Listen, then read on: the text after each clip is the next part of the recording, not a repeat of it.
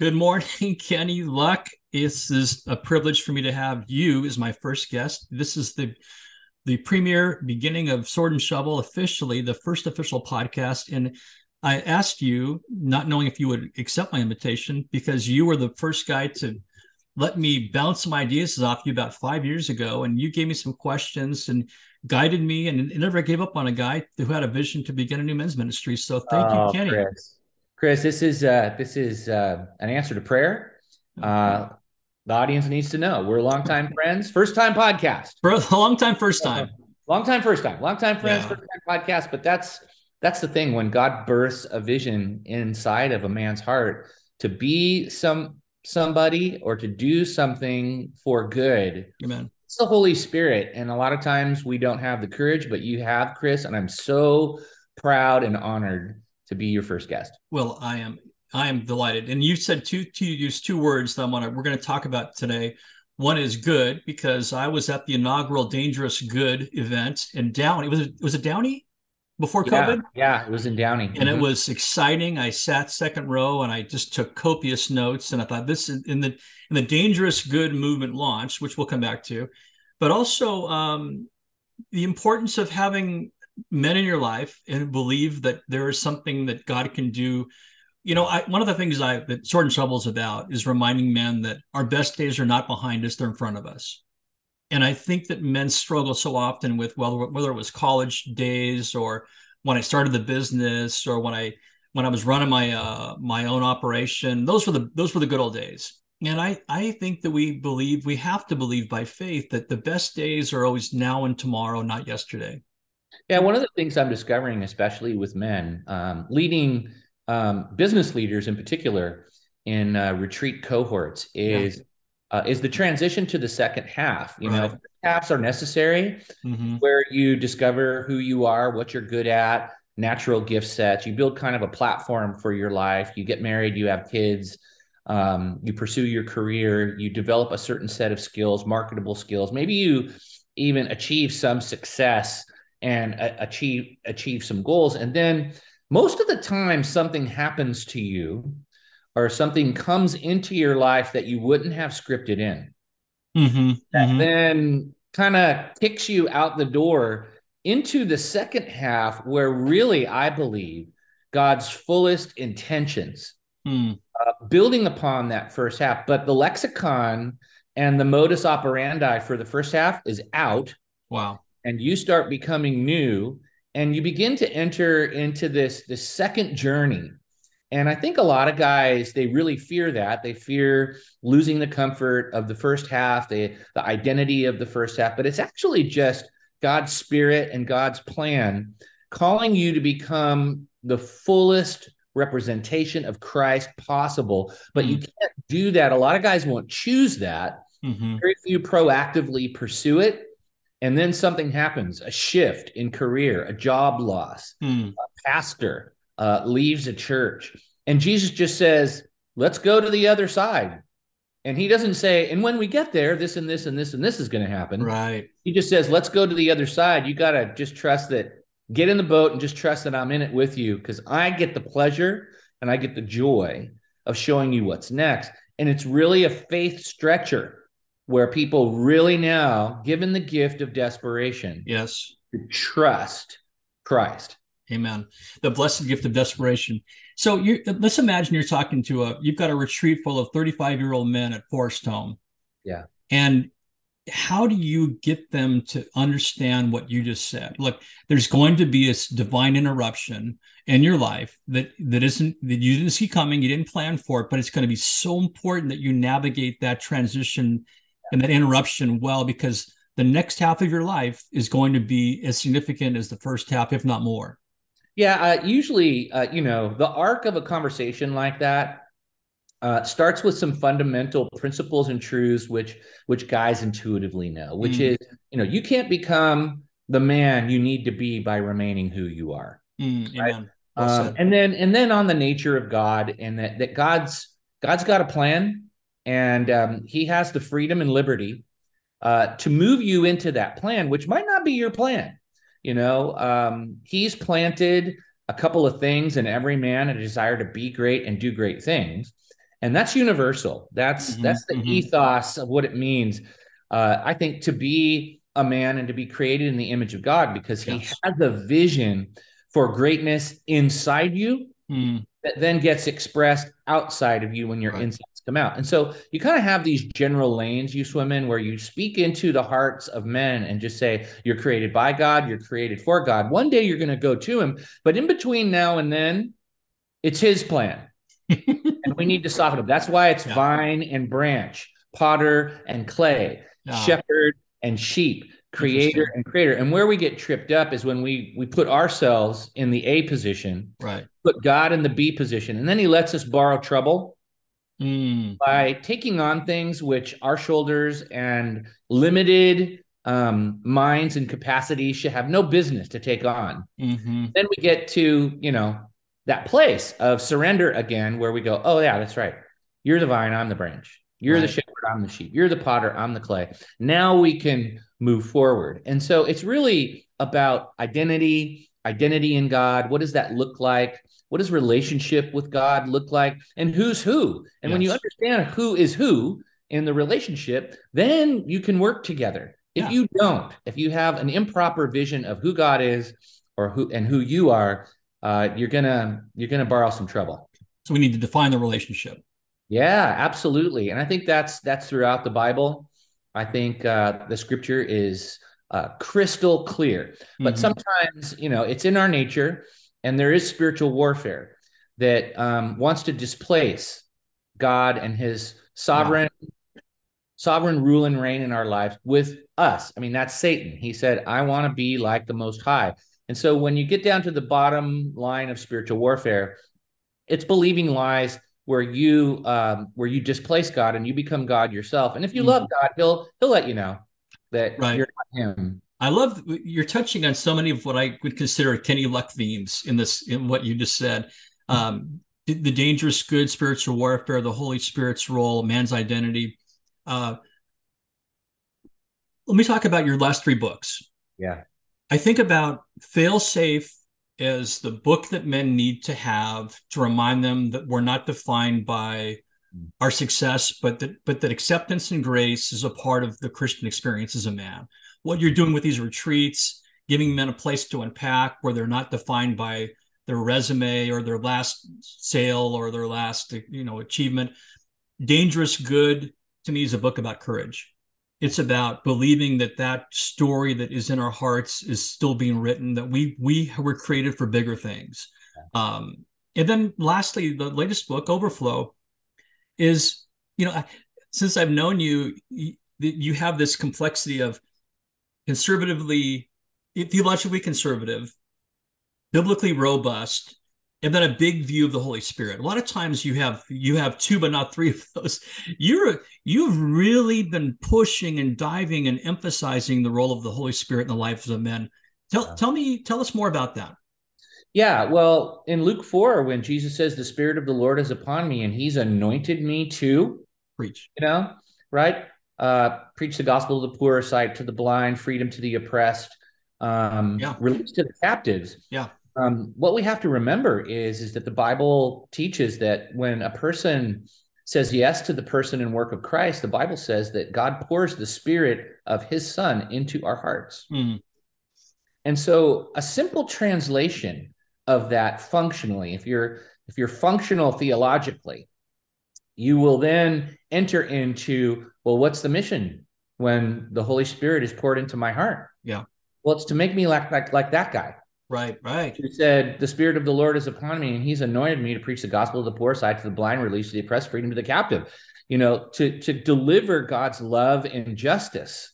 Jesus, the man of justice. And then you see it played out in his life where he just broke all the rules of the broken male culture of his time, that thought, thank God I'm not a kid. Thank God I'm not a woman. Thank God I'm not a Gentile. What does Jesus immediately start doing in the power of the Holy Spirit? He starts blessing and touching children and saying, let them come. He starts defending and protecting women. He starts telling parables about the Good Samaritan, those muggle bloods who have no place in God's true kingdom. And he just starts he takes no prisoners. in the power of the Holy Spirit. And so if that's Jesus, Yes. and Jesus is in me, Yes. this is me. Right. At least that's the end game of the Holy Spirit, to make me like this Jesus who had the Spirit of the Lord upon him, anointing him to bring God's love and justice and good news to people. Mm-hmm. So, that's a boiled down, distilled layman's, calculation Right. of just what happens when I make a decision for Christ. His Spirit comes inside of me. What is the end game of the Holy Spirit inside me? It's to make me like Jesus, Romans 8:29, Colossians 3:17 and 18. It's to conform me to the image of the Son. God wants Yes. us to have the family resemblance. Jesus is the blueprint. Amen. And so when you boil discipleship down to that, Yes. then that's why I wrote Dangerous Good, Fail Safe, and Overflow, because Dangerous Good is about living out your truest identity, which is my identity in Christ, which is a courageous one. It's a rule-breaking one. It's dangerous. He was dangerous with goodness. Fail Safe is about the inner security with which Jesus lived in the Father's love. And so we then now learn, like Jesus did, this is my Son, whom I love, in whom I am well pleased, Matthew 3. And then he goes on now into public ministry, living out of that love, doing dangerous and courageous things. And then he reproduces himself in the disciples, who their gift was to set the Holy Spirit loose Yes. in their lives and through their lives in the city of Jerusalem. And so, there's the model of Jesus, there is the model of the disciples imitating Jesus, becoming like him, and then living it out where they lived, worked, prayed, and played. And so that's the idea behind the trilogy. That's the Dangerous Good movement. Men who know who they are, so they know what to do. Men who are secure on the inside, in the inner man, like Paul prays. I pray that you would know the high depth width of God's love in your inner man, be strengthened with power. Amen. In your inner man. That's the power. Yeah. Being secure in love emotionally. That's how you grow up and are free to serve other people without selfish motives. And then seeing your identities, as Jesus said, you're salt, you're light, you're a fragrance of Christ. And so it's a kind of a domino, it's a waterfall of identity, inner security through God's love, and influence. That's the Dangerous Good movement. I love it. Identity, influence. I love that. If you think about the Apostle Peter, you've just described Peter pre-Pentecost and post-Pentecost, right? Because every man, many ways, Peter is every man. He means well. He's got ideas. He's got intentions. He's eager. He wants to please. He's been overlooked by others. When Jesus meets him, he's a fisherman. He was probably not called on to follow the rabbis of his day. He's resigned himself to a mediocre life. Then Jesus calls him. And then when Jesus fills him, he becomes this man you're talking about. And I wonder how many times we've had men come to the altar, receive Jesus Christ, and think my life's over. Yeah. Now I'm going to have to live this boring life, and it's kind of mundane, but I get to go to heaven. And what you're saying is, no, life is just starting. The adventure is really just beginning. Oh yeah, I just did a series called. I'm going to do a new series. Sorry, I did it at a retreat to sort of guinea pig it out with the church here locally in San Clemente. It's called The Next Adventure. And it's the premise of it is when Jesus says all these men are on the shoreline, right? And he says, let's go to the other side in Mark 4. But he doesn't say where he's taking them. He's just like, you're with me. You got to trust me. Get in the boat. And then the guys that got in the boat, man, they pretty much regretted getting in the boat after they got into the boat. That's great. But then they didn't regret it, because then they saw the creator of the universe say words that made all those big waves hitting the bow of the boat stop immediately. Now, all those guys who stayed on the shoreline, they didn't get to see that. Those guys who stayed on the shoreline didn't get to see. Then they landed in Capernaum and they saw Jesus take authority over the devil and demons. Then they saw Jesus get back in the boat and go feed 5,000 people with a couple loaves and fish. And they got to see all these things. You know what? I would hate to be those guys 2-3 years later, where they're still where they were on the shore. And then they see one of those guys who got in the boat And they're like, hey, yeah, I remember you. You got in the boat with that guy from Nazareth. Like, Love what it. happened? And then they hear this. You are not going to believe what happened next. You got in the boat. Yeah, and that poor guy who stayed on the shore, the Christian life was never meant to be safe. In fact, there's no such thing as the safe Christian life. And that's what Wow. Jesus was trying to get across so many times in the Gospels when he would say things, the person who seeks to save their life, they lose it. Mm. The person who loses their life for me and for the sake of the gospel will find true life. So we're always on that shoreline in different phases and seasons of our Yes. life where Jesus is going, sorry, I'm not going to give you the crystal ball. I'm not giving you foresight. I'm Mm. asking you to trust me, get in. And then your hindsight, after you trust me, Mm.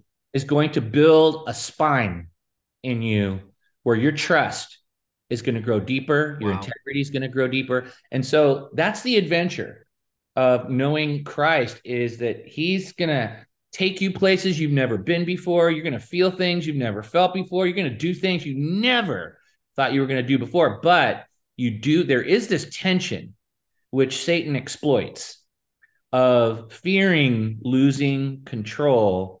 The question is, who am I giving control over Amen. to? That's good. Right? And so I trust Jesus. I trust the guy who stretched his arms out and took nails and bled from 7 places for me. Mm. That's the one person that every man can trust. Love that. So let's go backwards.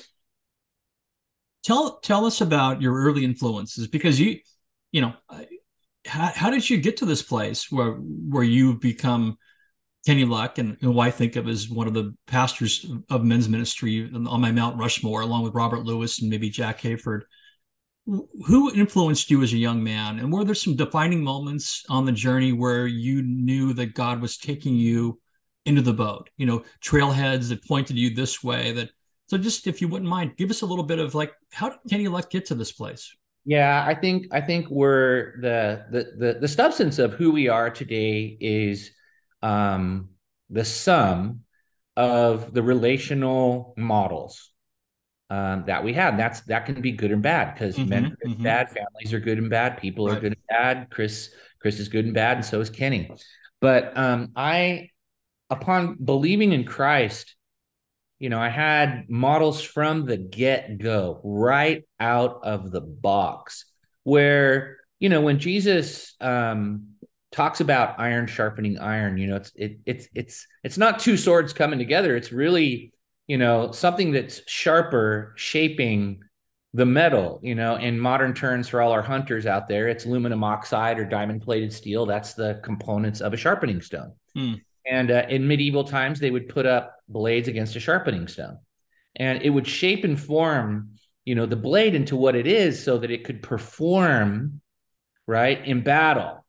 And so, men next to us, close enough, spending time with us, talking with us, opening God's word. I mean, Matt Booker had a love for evangelism that shaped my life early on. He was my first Bible study leader. JP Jones had a love for the word of God. Josh McDowell was my first boss out of college, a defender of the faith, apologetics. Steve Arterburn, John Townsend, Henry Cloud, the theology of emotions, how Mm. grace and truth heal people, working with those guys Wow. for a decade, starting the Every Man's Battle workshop, struggling Mm-hmm. with sexual integrity myself as a Christian, working through that, being in a place with other guys. Rick Warren, a man who was my pastor, right, for 25 years, and just the vision and faith, and really just taking a learning posture in each of those relationships, that God intentionally brought those men with those gifts into my life to help make me who I am, to shape my thinking, Mm-hmm. to show me what it looks like in real time. You see, because men learn by seeing it, it has to Mm-hmm. be modeled.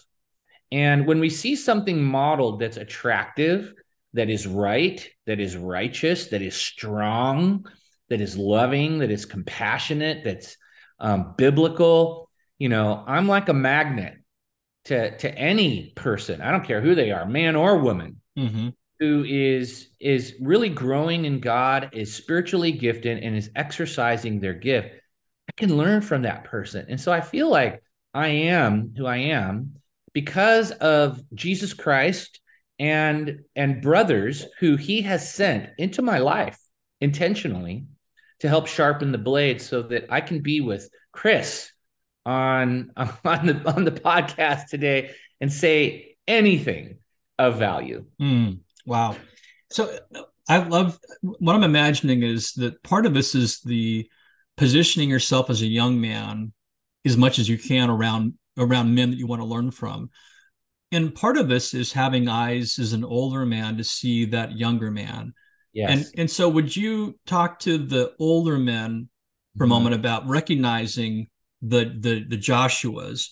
And would you talk to the Moseses for a moment about, hey, I mean, the Joshuas about how to pursue a Moses? Because I Yeah. know that this is my heartbeat and yours is connecting generations. How can Yes. we help Yeah. young men see that, and how can we help older men have the courage to invest in the younger men? Yeah, I think we start with Jesus, and certainly in the Bible, you see Elijah and Elisha, you Mm-hmm. see Moses and Joshua, you see Aaron and Moses, you see these relationships. You see David and Jonathan, you Mm-hmm. see, Paul and Timothy, and you see this principle in there. And starting with Jesus, where it just, follow me, come with me. And when Jesus first recruited men in John chapter 1, he's just like, come stay with me. John the Baptist's disciples were like kind of following at a distance because John said, "There he is. There's your guy. That's the one." Right. So they're walking 20 yards behind him, and Jesus just turns around. He says, "What do you want?" And they said, and he said, "Come stay with me." Yeah. I think the principle is in Jesus, where men are really looking for models. They do want to become great. They want to do great things, but they need models. And Jesus is like, "I'll show you. Mm. Come and stay with me." And I think all older men have to understand that, in that scenario, Jesus had the hindsight and the foresight. Young men don't have, they all they have is they have hope. They don't have a crystal ball. They don't have foresight. Older men have hindsight, right? And hindsight's 2020. You have Right. clarity, right? And so there are some things. Now, if you see a young man and you identify some real potential, and every human has potential. God made every human with potential. So That's everybody, right. every younger man has potential. You have lessons that they don't need to repeat. Mm-hmm. You can shorten the pain. You can save them the pain. It requires humility on their part. So for younger men, you need older men who have that experience and who have that hindsight. And there is so much to gain and so much pain to save from their life experience and their hindsight in God, in relationships, in marriage, in business, in every dimension of life. And as older men, we undervalue the hindsight that we have. So much. You've succeeded, you failed, you've been stuck, you've gotten out of it. You have life lessons. You've been married a long time. You raised children. And there is a lifestyle and there are disciplines to that lifestyle which enabled you to get through it and to be where you are now, that Mm-hmm. someone underneath you Mm-hmm. could really benefit from. Yeah. And especially in the spiritual dimension, and it's not hubris, it's not cockiness, it's just Mm-hmm. I've lived longer. Right. That's it. Mm. When you think about the young men that you must, encounter all the Yeah, time at conferences and different places you yeah, go, what is it that you're looking for? Because like all men and all of us, we've got limited time and resources, but there's yeah, times when there's something that clicks for you. Like, yeah. is there something that you pick up on that you say, that's a guy I want to spend more time with? Yeah, it's really just, it's not gifting, it's not performance, Mm-hmm. it's not numbers. It's uh, Mm. it's if he's good clay, when Mm. if he's moldable, if he's, you think about when God says, "I'm the potter and you're the clay." And then he takes Jeremiah down to the potter's house, and he lets him watch a potter, and the potter is spinning pottery and there's marred parts. Mm-hmm. And he says, I can watch what I do. I can take the marred parts and I can refashion this potted thing, and the marred part can be reintegrated in. And so there's a couple of things, in that is what makes good clay, right? Because God's the potter, we're the clay. And I think, humility, teachability, flexibility, those are all, Yeah. you're never, that's what I'm looking for. No, I And love that. I'm also looking for some authenticity with Mm, respect to life. Is a young man honest with God, honest with himself, and honest with me about him? mm, Is he secure enough on the inside to just say, hey, I don't know it all, or you know what, I failed here, or yeah. I really blew it, right there, or man, this was a really hard capital T trauma that happened? Mm-hmm. Or is he hiding? Mm, Because if you promote a person and you take a person along the discipleship pathway who has unresolved and unprocessed issues that they're afraid to talk about and they're living in fear, and that you're dealing with this imposter, that's like mentoring a roadside bomb. right. It's going to go off later down the road because the issues weren't addressed. On the opposite scenario, if you're dealing with someone who's able to be honest with God, honest with themselves Mm-hmm. about the realities of who they are, what they've been through, where they're at right now, and honest with you about who they are, where they've been, what's happened, what they're good at, what they're not so great at. Man, that's the person that you want, because that's clay that's shapeable into something really beautiful. And God gives us the privilege to participate in that process that he's doing with that person. And that's good news for any man that's listening who's saying, how do I get around a Kenny or another leader that I want to learn from? Is, are you teachable? Are you looking to have your potential affirmed, or are you looking to come in and grow and say, hey, where are my blind spots, and where's my character development that needs to continue, and how do I grow, and am I willing to take direction from a mentor, as opposed to looking just to have all of us affirmed for what we already have? I'm thinking about the Proverbs 24:16 that says, though the righteous fall, they get up again. Yeah, love it. And part of our commitment as Sword and Shovel is to rebuild men, Yeah. is just that. So talk Yeah. about, if you wouldn't mind, how do men get up again? How do, not so much how do the righteous fall, which is another question, but how do the righteous get up again? What are some of the elements in your experience, Kenny, of men being restored, getting back up, getting back in the game, getting back in the fight? Yeah. By the way, that's one of my life verses. Is that right? Yeah. Yeah. Proverbs 24:16, the righteous man falls 7 times, but rises again. I always would tell myself, Kenny, God, this is what God's mind is. Mm, He expects you to stumble, but, mm, but rising makes the man. yes. If you see an Instagram reel or a Facebook reel of somebody falling down in a race and getting up and even running past the field to win it, I mean, that's the pleasure of God, the pleasure that we feel seeing someone get up again. Because the issue is not, are we going to stumble?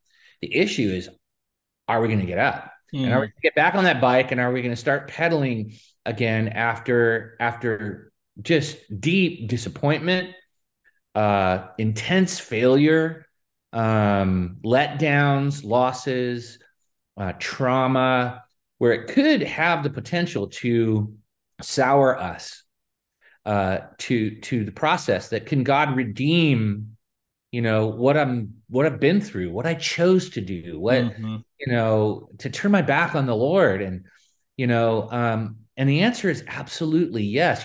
There was Judas and there was Peter.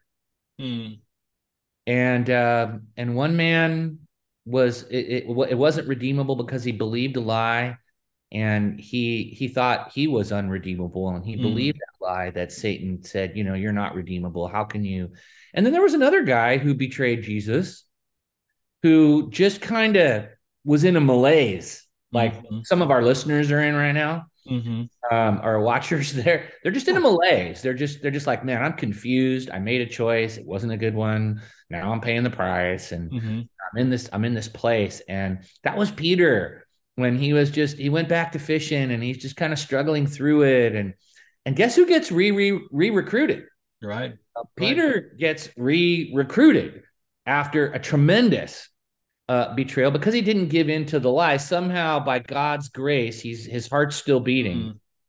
and he's still hanging on to this hope in his Jesus. He Yes. knows it's there. He's just in the cloud. He has no clarity. Right. And then he hears this voice, hey, pitch it over the other side, and it's just a hilarious comedy. It's just like, hey, we've been out here all night, haven't caught a thing. Yeah, why don't you throw the other side? Like take a risk, take a risk. Why don't you do what I tell you to do? And I think that's part of the process of kind of getting back up is risking belief in what God says is true and what God says, and abandoning what your feelings are Mm-hmm. saying is true, and then take the next right action in faith. Yes. Yes. Like I've blown it so many times, Chris. Good intentions, failure, guilt. Good Right. intentions, failure, guilt. Mm. And just as long as I was working God's process and all that, He's like, yeah, I knew you were going to view it. I knew you were going to blow it. Here you're not perfect. You're not going to be perfect. Quit trying to perform your way, into this relationship. How about, we just admit to yourself, to me, and Right. maybe to another guy what's going Yes. on and watch what happens. Okay. Yes. And Yes. start there. I think that's always the first step is just honesty with God, honesty with yourself. Like, this is the reality now. I did make that choice. This is Mm-hmm. part of my life. This is a part of my decision-making history. This is now the consequences are a part of my life. That's Yes. that's reality because God's in truth and reality and can work with someone in truth and reality. He can't work with someone who's living in deception and fantasy, denying the things that they've done or trying to defend the things that they've done. Yes. God can work with a broken and contrite heart. And so, go read Psalm 51. Go Yes. see a guy who was, man, I mean, if you think, wow, it's not redeemable, um, just watch what he does. He asks for God to do two things: to restore spiritual purity, Mm-hmm. wash me, cleanse me, purify me. But then he makes a second request, which is different from the first. He says, create Mm. in me a clean heart. The word that he uses, create in me, is ex nihilo. It's I create out of nothing. He's Mm-hmm. asking for God to give him the new heart that he Wow. needs Wow. to sustain a character and a person that's not there now. Mm. So he's saying, Wow. call into being a heart that does not exist presently Amen. so that I can have spiritual integrity. Because he says, create what? Create in me a clean heart.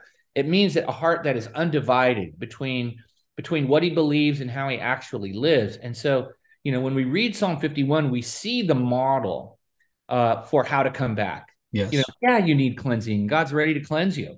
You know, He's ready to cleanse you of anything that you've done, but you just got to be honest with Him, honest with yourself, and honest with another brother Yes.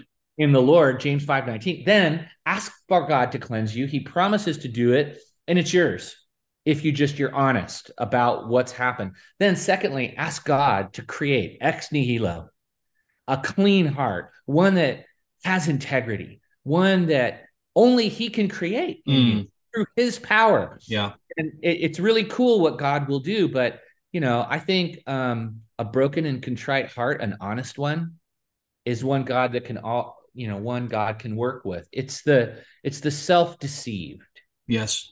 heart, the Well, denying heart that he can't. So that's how you get back. think about, I think it's verse 13 that says, then, right, I will teach sinners. And, it's been 9 years for me since I resigned from 9 years, almost exactly, since I Wow. resigned from the church that I was pastoring because of my sin. Yeah. I disqualified myself.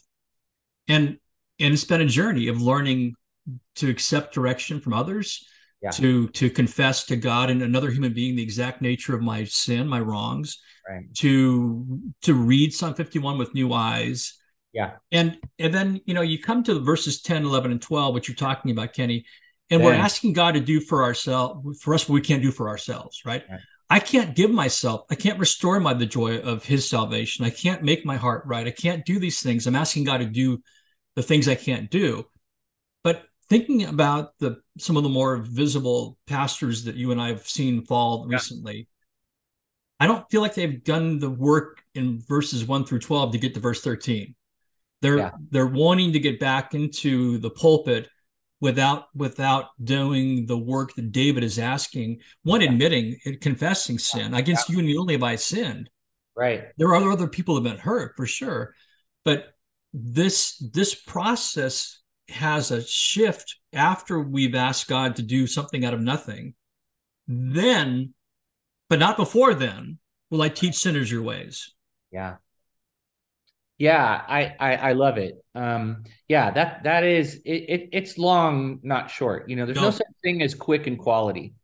And quick and quality is an oxymoron, and it's true in the spiritual process. That's why, God is man is always about the product, and Mm-hmm. God's about the process. You know, Mm-hmm. when he begins a good work in you, he's faithful to complete it. Yes. But you're a workmanship, and workmanships do not come about quickly. And that's the whole thing. Character is, people don't fall into sin overnight, but somehow they expect to come out of sin in their character overnight, Interesting. and they're Interesting. deluded, because that is a process. That's putting yourself on the potter's wheel. Yeah. That is about self-examination. That's about search me, oh God, know my heart. See if there's any hurtful way. Yeah. But the problem is in the journey, especially for leaders who find themselves in that situation, is that their identity is so tied to who they were Mm-hmm. that they can't let go of that identity, and so they start living out of their persona. Right. Okay, so they've created a persona which, in the original language, is a disguise. It's a mask. It's not the true man that God's calling out. Uh, Mm. it's not his truest intention, and so, but they're more comfortable. That's what they know. Right. We always gravitate to what we know and what we're comfortable with. But what we know and what we're comfortable with, the neuroscience of that, Interesting. is that we fall into these pathways of thinking that are very well developed, and Right. the event is intended to disrupt Right. and Right. to shake up those deep rooted, neurodensities, what the Bible would call a stronghold, in someone's mind. And God allowed it for that purpose. Like, I don't want you to think of yourself the same way. I don't want you to think of me the same way. I don't want Interesting. you to.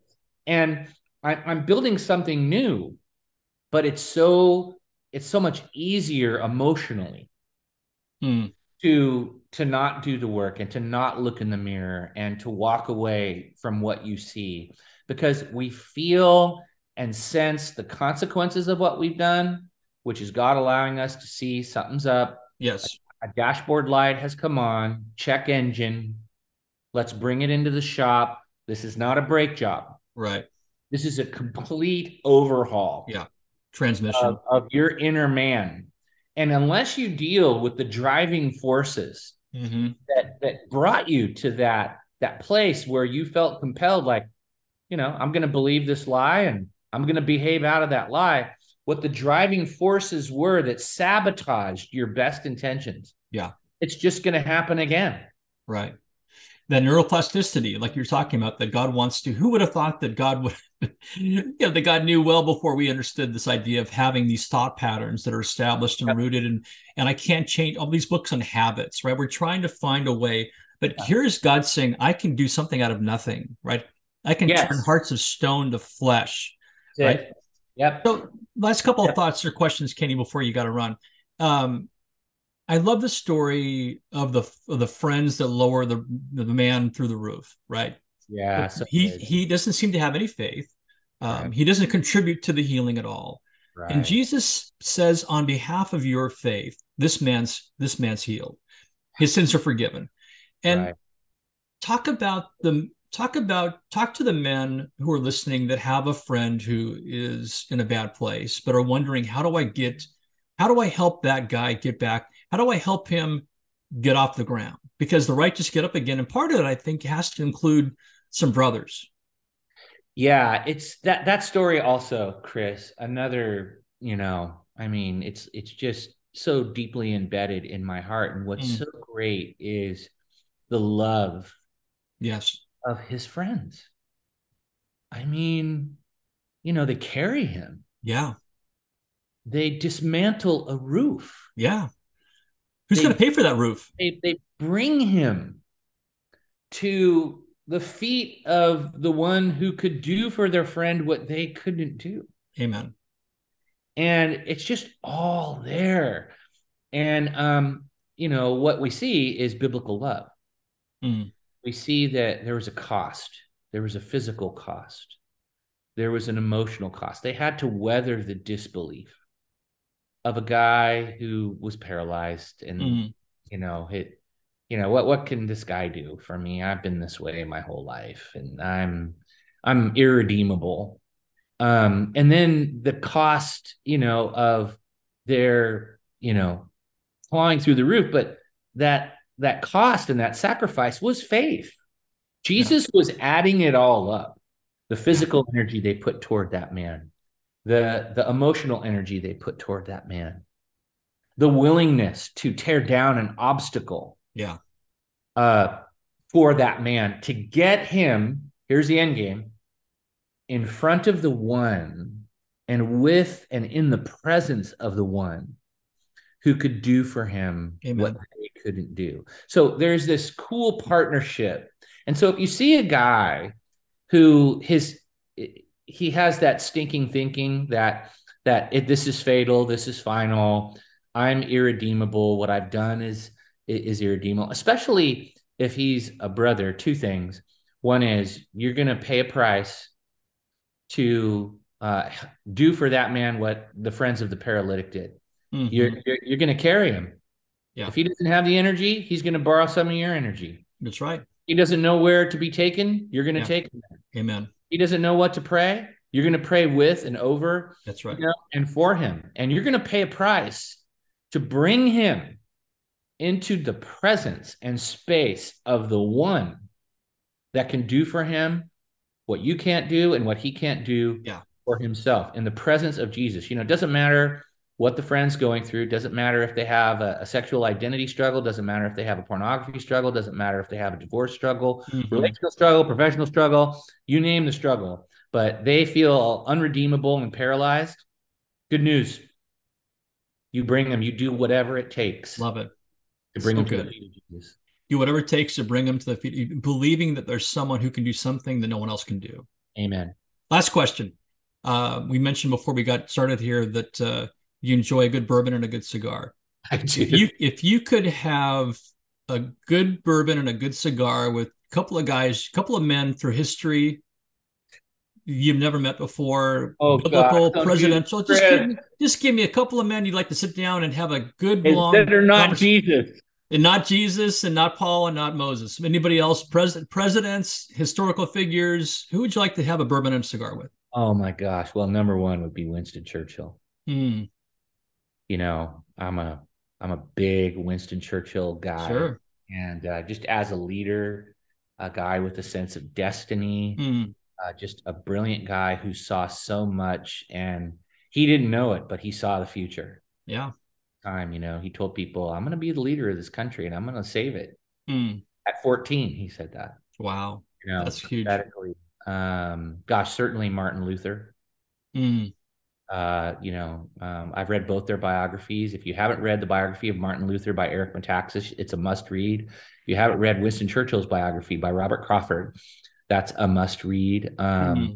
Definitely, in terms of presidents, would be Abraham Lincoln and George Washington for sure. Hmm. I would want to sit down. There's so many people. Teddy Roosevelt might enjoy a good cigar. Yeah, I would want to sit down with Martin Luther King. Yeah. Just to understand Frederick Douglass. I mean, Yeah. and if I could have a room with Frederick Douglass, Martin Luther King Jr., Winston Churchill, Abraham Lincoln, the Apostle Paul. That'd be amazing. Oh my gosh. That, and we're going to be brothers forever, in heaven with Amen. most of those guys. Yeah, And Wilberforce. Oh my gosh. exactly. Lord, and just see, here's the thing. These guys committed to things, the fruit of which they would never see. Yeah. Hebrews, right? Yeah, they committed, they did things that they were put on earth to do. And that's really kind of what I'm all about. I know that I'm born in a certain time in a certain part of the planet, Yep. certain relationships by God's design, location, intention, to move those environments, those people, those situations toward Him and His Son and His purposes. And Amen. what a tremendous privilege that is. Yeah. Kenny Luck, Everyman Ministries, thank you for being my first guest on the Sword and Shovel podcast. I look forward to having you back as this thing gets off the ground and moves forward. And it's been an honor to be with you and so many great takeaways. Thank you for your time. No problem, Chris. Love it. All right. God bless you, my friend. God bless you.